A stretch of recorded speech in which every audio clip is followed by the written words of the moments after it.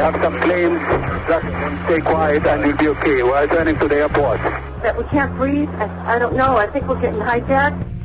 All of this was brought upon us in a single day, and night fell on a different world, a world where freedom itself is under attack. We cannot let this evil continue. We must define the nature and scope of this struggle, or else it will define us. Welcome to Ground Zero, the first episode of this special series of War Pod, Reckoning with 9/11.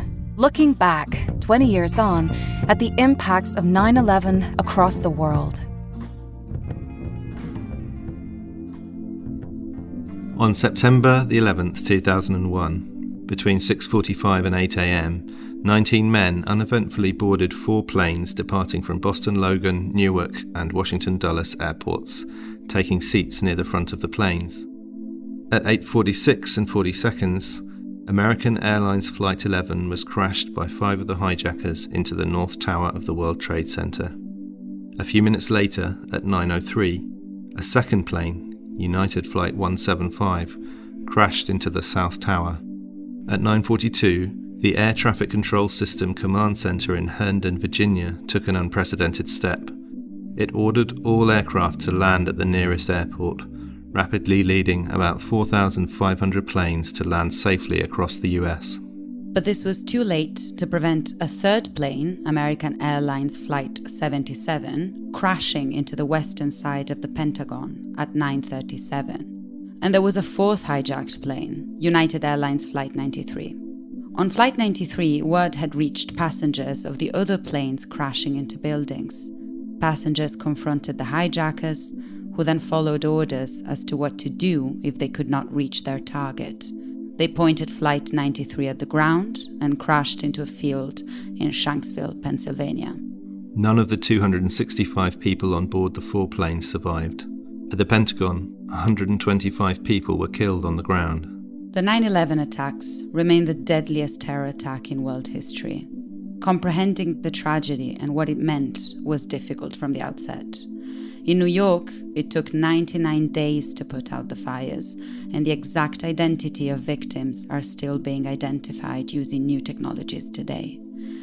2,731 victims were killed on the ground, bringing the total death toll to 2,996. I am Delina Goggio, and I am Associate Fellow at the Egmont Institute in Brussels and Doctoral Candidate Research in Security Interventions at Scuola Normale Superiore in Italy.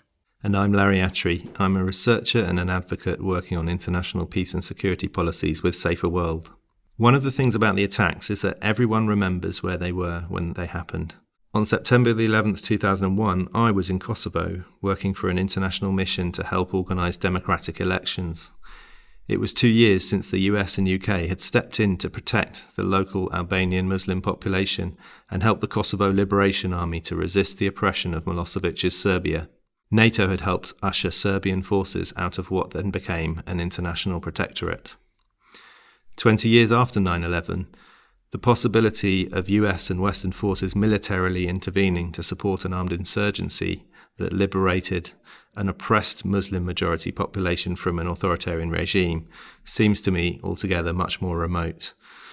Nowadays, the US, European and other governments tend to offer authoritarian regimes like the Serbian government help to make their security forces better behaved and more accountable. And they tend to launch countering violent extremism programs to try to stop Muslims' grievances from spilling into violence. When 9/11 happened, I was 11, and I had just arrived in Italy with my family after having left Albania following the breakdown of the communist regime there, and also all the social disorder that ensued after 1997. The reaction at the time, even in a small Italian town where I moved in, it was so intense that as a child, I remember making plans with my friends to capture Osama bin Laden. But I also remember this back thought that I would not tell the police myself, that I would send one of my Italian friends, because the police would know that my family is Muslim, much like bin Laden's, and it would complicate things. Another thing I remember from the day of the attacks was debating with my colleagues, with some trepidation, what would be the consequences of these atrocities. 20 years on, it's still hard to weigh the impact of the attacks. They may well be the most influential historical event of early 20th century history.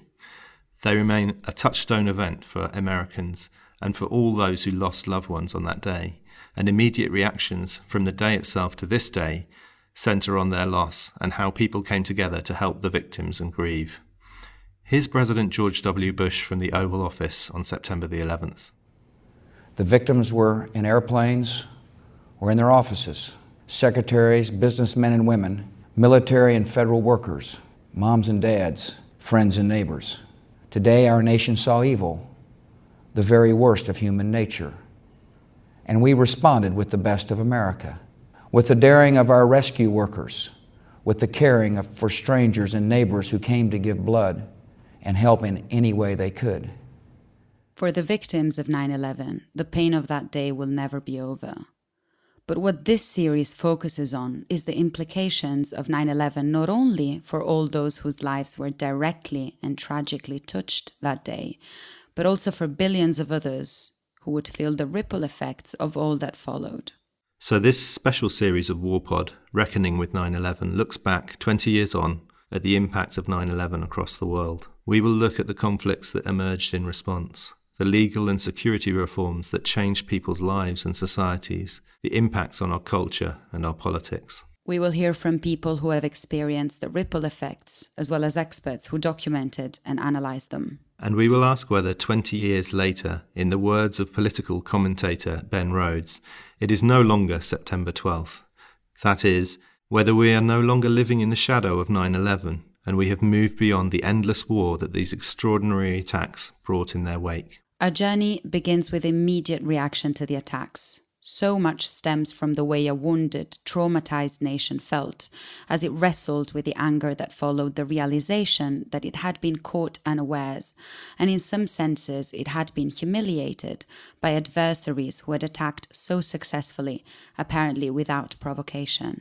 So anyone who's watched Dr. Strangelove, Independence Day or Top Gun might think the US could knock anything out of the sky that could get near Manhattan or the Pentagon or the White House.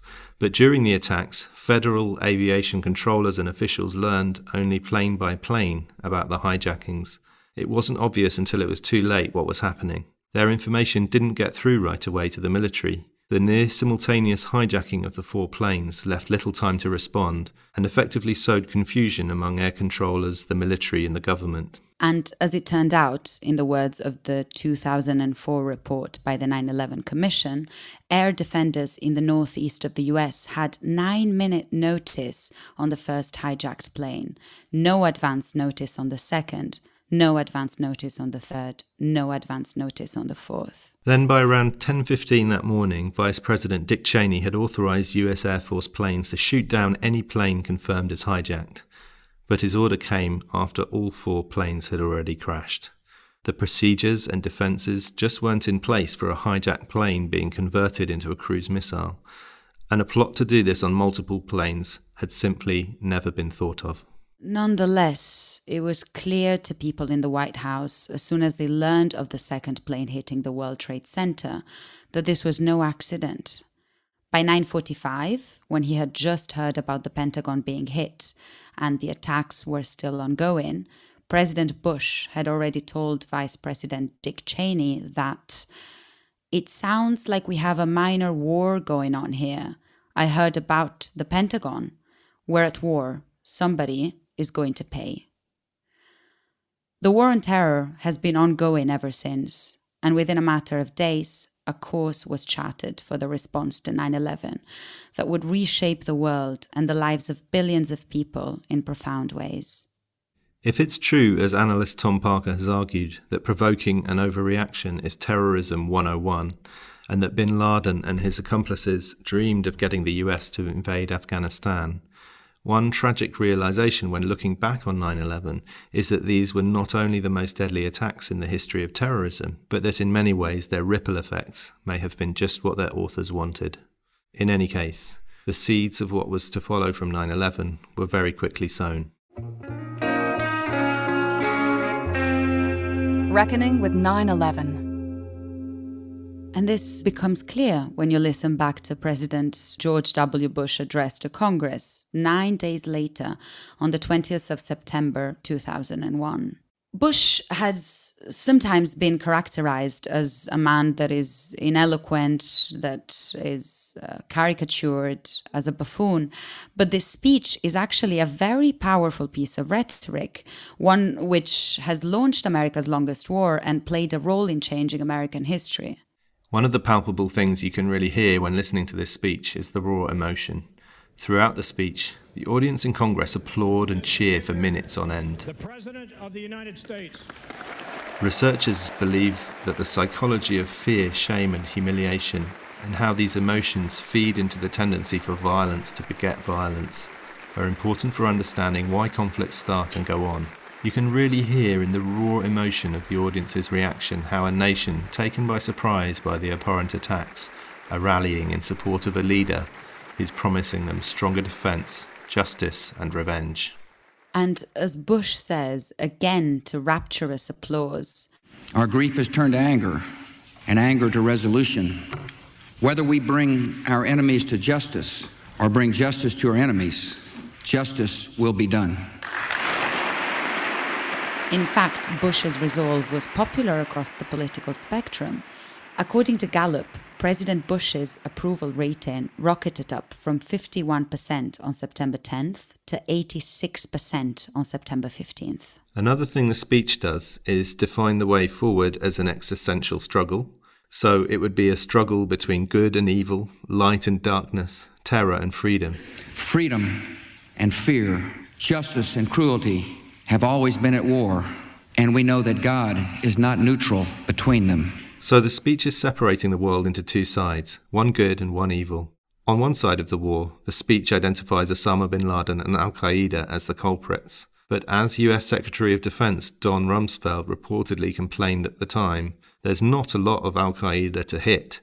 So in his speech, Bush also defines the enemy very broadly. First, he says of Al-Qaeda that its goal is remaking the world and imposing its radical beliefs on people everywhere.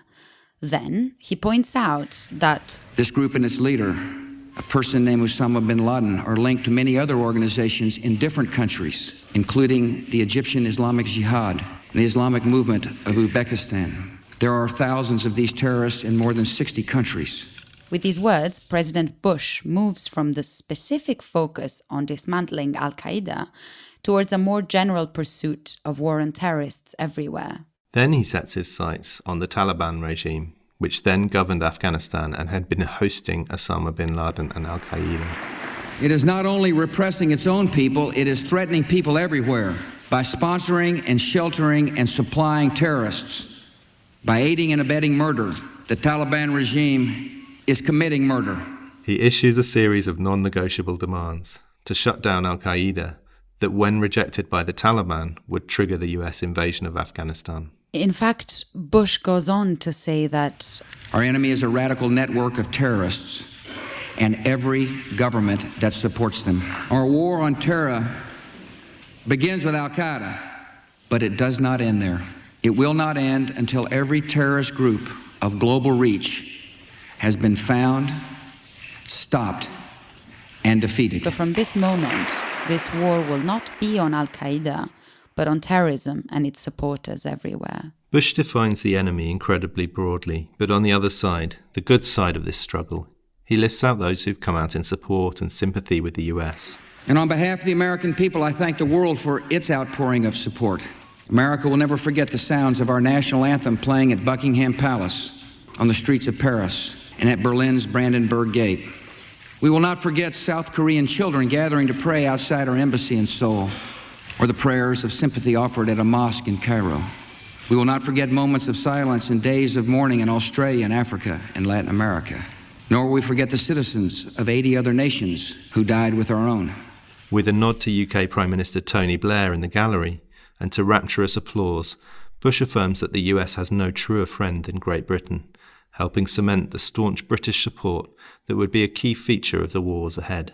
He also tries to clarify, perhaps for those Muslims already aware of the danger of falling under suspicion, that the war on terror is not a war against all Muslims. No one should be singled out for unfair treatment or unkind words because of their ethnic background or religious faith. One of the most powerful statements in Bush's speech is another ultimatum. Every nation in every region now has a decision to make. Either you are with us or you are with the terrorists. With words like these, it is striking how this speech crystallizes the central contradiction of the war on terror, right from the outset. Night fell on a different world, a world where freedom itself is under attack. In the speech, Bush asserts that the US was attacked because it is a beacon. He asks, why do they hate us? And answers that they hate what they see right here in this chamber, a democratically elected government. They hate our freedoms. Another tragic irony running through these words is that the global war on terror, launched in the name of defending freedom, would ultimately change what the US stood for and how it is related to freedom, both at home and abroad. This is the world's fight. This is civilization's fight. This is the fight of all who believe in progress and pluralism, tolerance and freedom. When Bush says this will be a war to promote freedom, I think he's sincere. But the moment he utters the with us or against us ultimatum, he also redefines America's alliances. For America, the first question to other governments is no longer, do you support democracy, but do you oppose terrorism? So how would the US deal with governments who supported war on terrorism but abused their populations, or those who wanted to exploit the war on terror for their own ends? As we will discuss in this series, this had and is still having important consequences for freedom and stability all over the world. And then one last thing that feels tragic looking back at this speech is the apparent misunderstanding of what Al-Qaeda was trying to do and how it could be opposed. Bush says, these terrorists kill not merely to end lives, but to disrupt and end a way of life. With every atrocity, they hope that America grows fearful, retreating from the world and forsaking our friends. Here, he seems to be remembering the US exit from Somalia after the Black Hawk Down episode, which was a 1993 attack on the US Army involving Al-Qaeda trainees that led the US to withdraw from Somalia. But other evidence suggests that Al-Qaeda was trying to provoke exactly the reaction they got from 9/11. In a call intercepted in July 2001, two members of Al-Qaeda were reportedly overheard saying it's really a shame the United States did not retaliate for the attack on the USS Cole. That is a deadly attack on a US Navy destroyer in Aden, which took place in October 2000. Exactly. And they go on to say, don't worry, we're planning something so big they're going to have to retaliate. Then, 8 years later, Bin Laden's son Omar told Rolling Stone magazine that my father's dream was to bring the Americans to Afghanistan.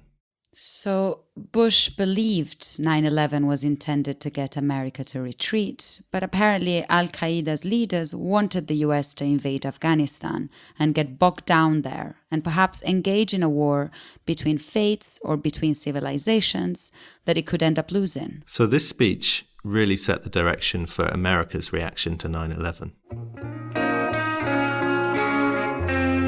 Reckoning with 9/11.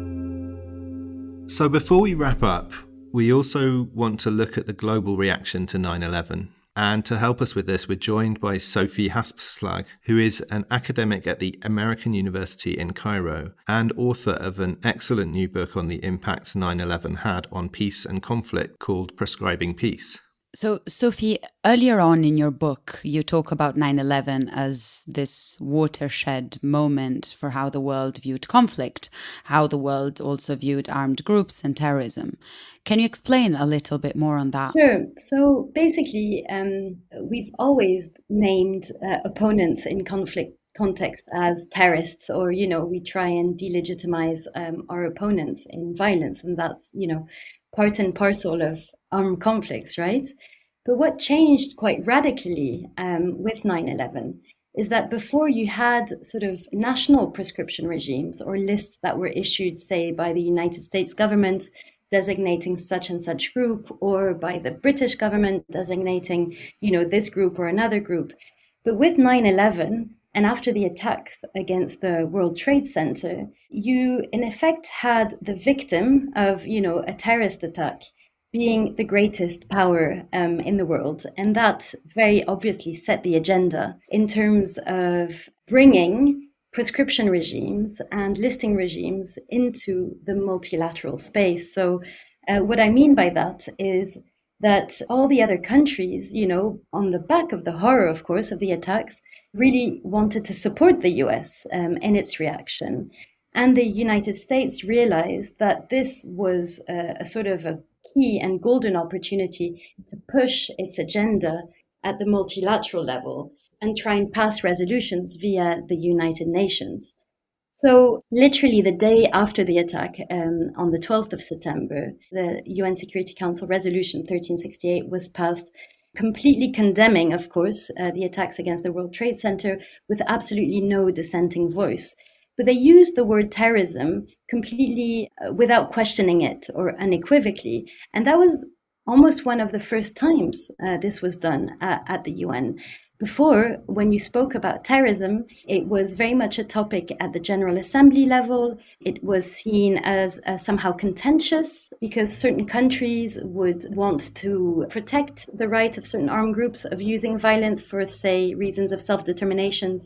Other countries very much wanted to call certain armed groups terrorists. And what happened after 9/11 was through the passing of UN Security Council Resolution 1368, but then afterwards, with UN Security Council Resolution 1373, there was a sort of a complete agreement and pushing through in the multilateral space for the first time of a UN Security Council resolution used the notion of the right of self-defense of the UN against non-state armed groups for the first time.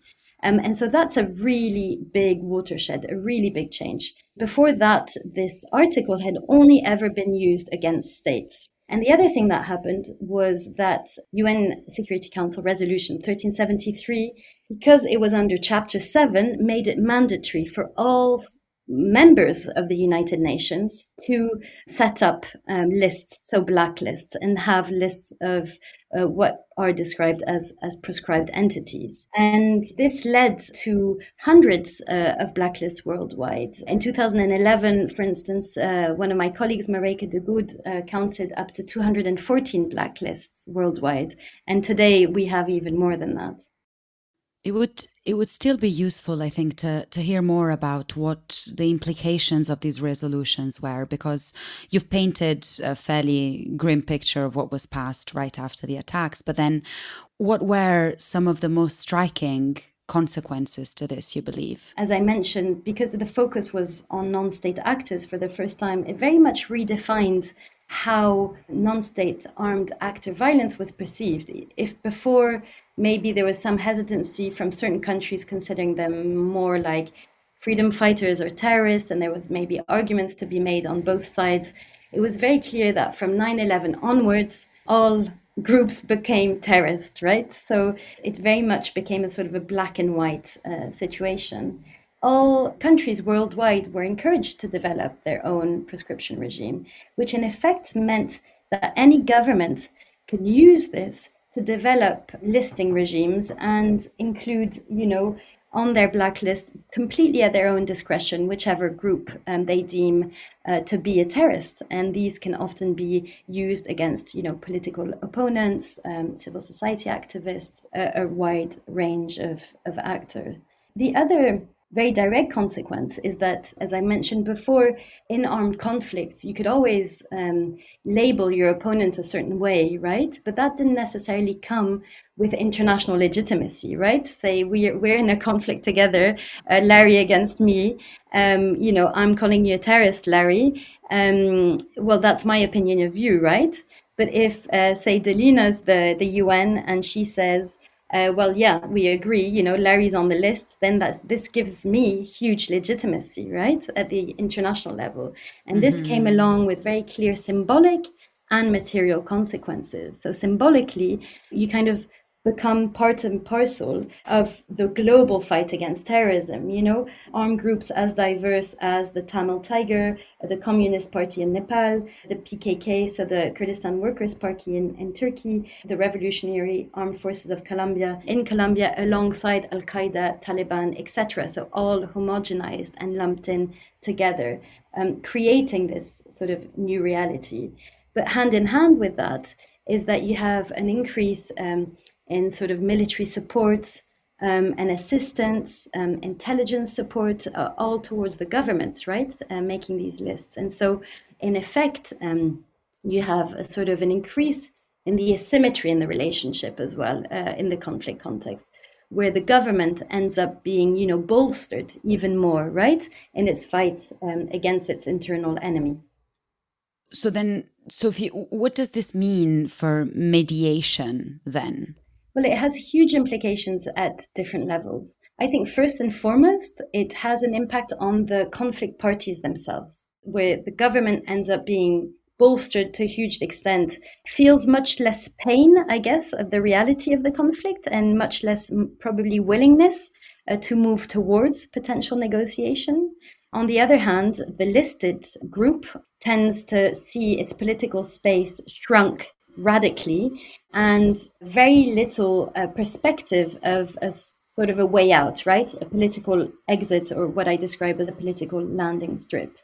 And then the other big consequence is how it's affected what could be described as third-party actors, right? Mediators, go-betweens, because this third-party contact has often been criminalized, right? Especially in the context of, say, US prescription regimes.